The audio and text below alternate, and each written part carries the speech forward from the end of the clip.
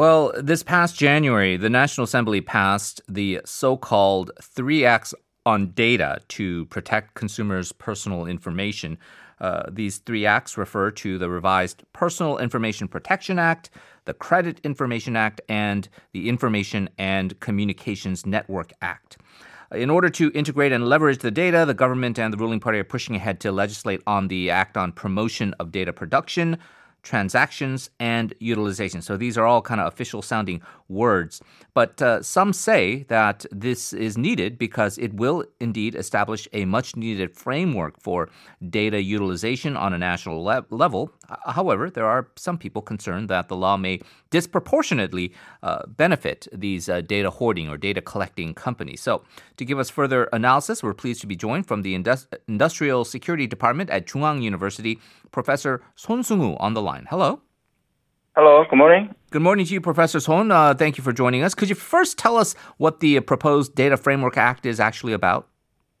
Oh, yes. The exact name of the Data Framework Act is Framework Act on Promotion of Data Production, Transaction, and Utilization.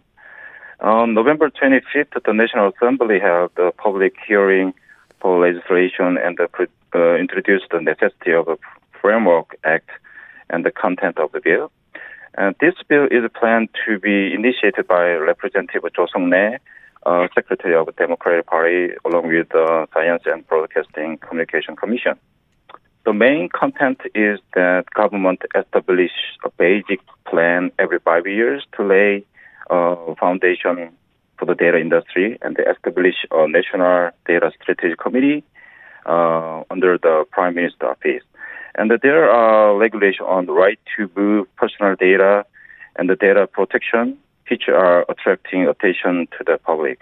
It also includes a matter related to the facilitating data consolidation, valuation, and the reporting by data traders. Now, the question then, Professor, is why is it being tabled now? What's the background and what exactly does this bill aim to achieve? Oh, yes. In the meantime, demand for the importance and the utilization of private data have been steadily raised in industry and the academic area.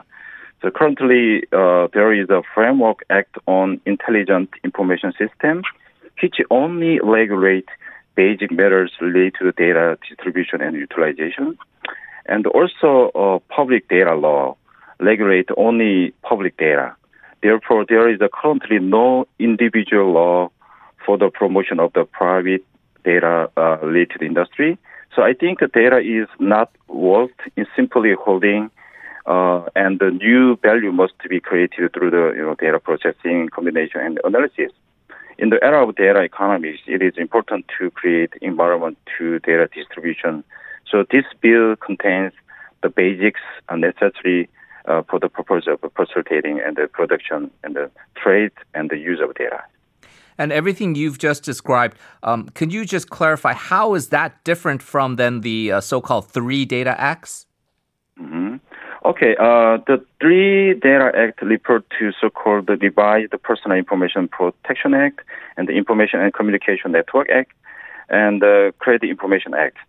So as one of the major revisions of the act, the concept of a pseudonym information has been introduced.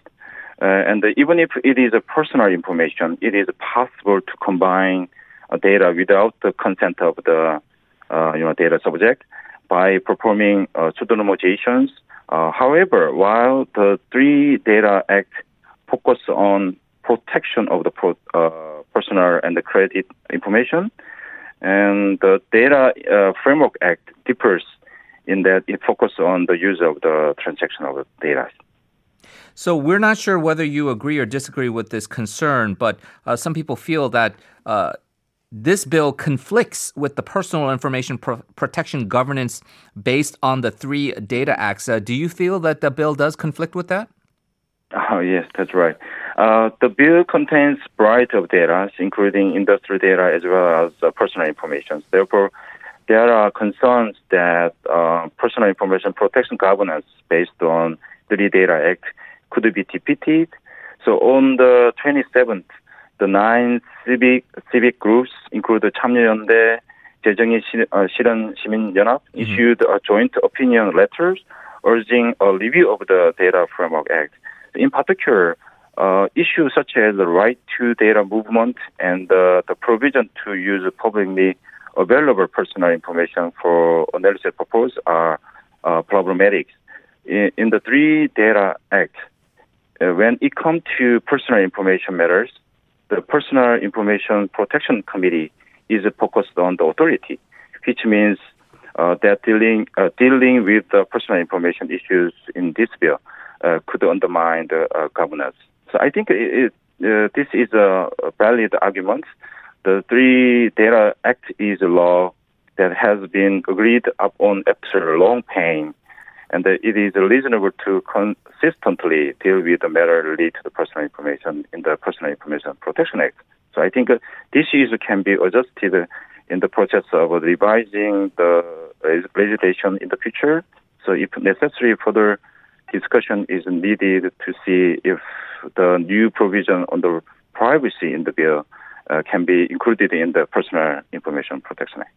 Right. I know that when we think about the National Assembly, it seems like everything is just focused on the Yoon Suk-yeol, Chumie kind of controversy, but so it's often overshadowing a lot of these other important things. There was a public hearing of the bill last Wednesday. Could you tell us what basically was being discussed? Oh, yes. In general, the industry and academia gave a positive evaluation on the implementation of the Data Framework Act. Korea has a lagging behind data use compared to other advanced countries. But it seems that this bill includes the various policy and the new measures that can support transaction and the use of data. For example, data safe zone is designated so that the various data can be combined, and then specialized data brokers are trained to facilitate data transaction. And the valuation model can be created. In addition, the bill supports standardization so that data can be efficiently combined. And it contains support measure for the development of data exchange, which is positively evaluated. Bottom line, and the positive evaluation you're talking about, despite that, there are people who are raising privacy concerns over the use of personal data. This often comes up. Mm-hmm. Were those concerns addressed at the hearing? Oh, yes. In this bill, immunity is provided to allow the use of public personal data. So when necessary for information analysis using data, for example, the act of the collecting text or photos that the information subject has disclosed on the SNS for analysis purpose becomes a problem. This issue is based on Supreme Court ruling in 2016 that publicly disclose the personal information of the person known to the public can be collected and provided to the third party. So even without the consent of the parties. So in addition, Article 15 of the current Credit Information Act has a similar regulation. However, since there is no such regulation in the Personal Information Protection Act, so it is controversial. So in my opinion, since the civil society raised and the concern about the privacy issues, so it is necessary to reflect it in the law after sufficient discussion and gathering various opinions. Yeah, as you say, over the past few years, as we've known that these mass data collecting companies, and notably in the global sphere, it would be companies like Google and Facebook, that they have access to all of this huge troves of personal data and information that quite understandably people have been concerned is long-term, what is going to be the effect of this? And hopefully, as you say, those kind of concerns by people get addressed as they finalize all of this new regulatory framework for this age that we're in, because like it or not, this kind of use of big data is going to be a very important part of all our lives and all these governments and economic policies. Professor Son, thank you very much for your analysis. Appreciate it and look forward to talking to you again soon. Thank you for having me. That was Professor Son Seung-woo from the Department of Industrial Security at Chung-Ang University. We're going to move on to part 4 of the program. Before we do that, let's get one final check of traffic and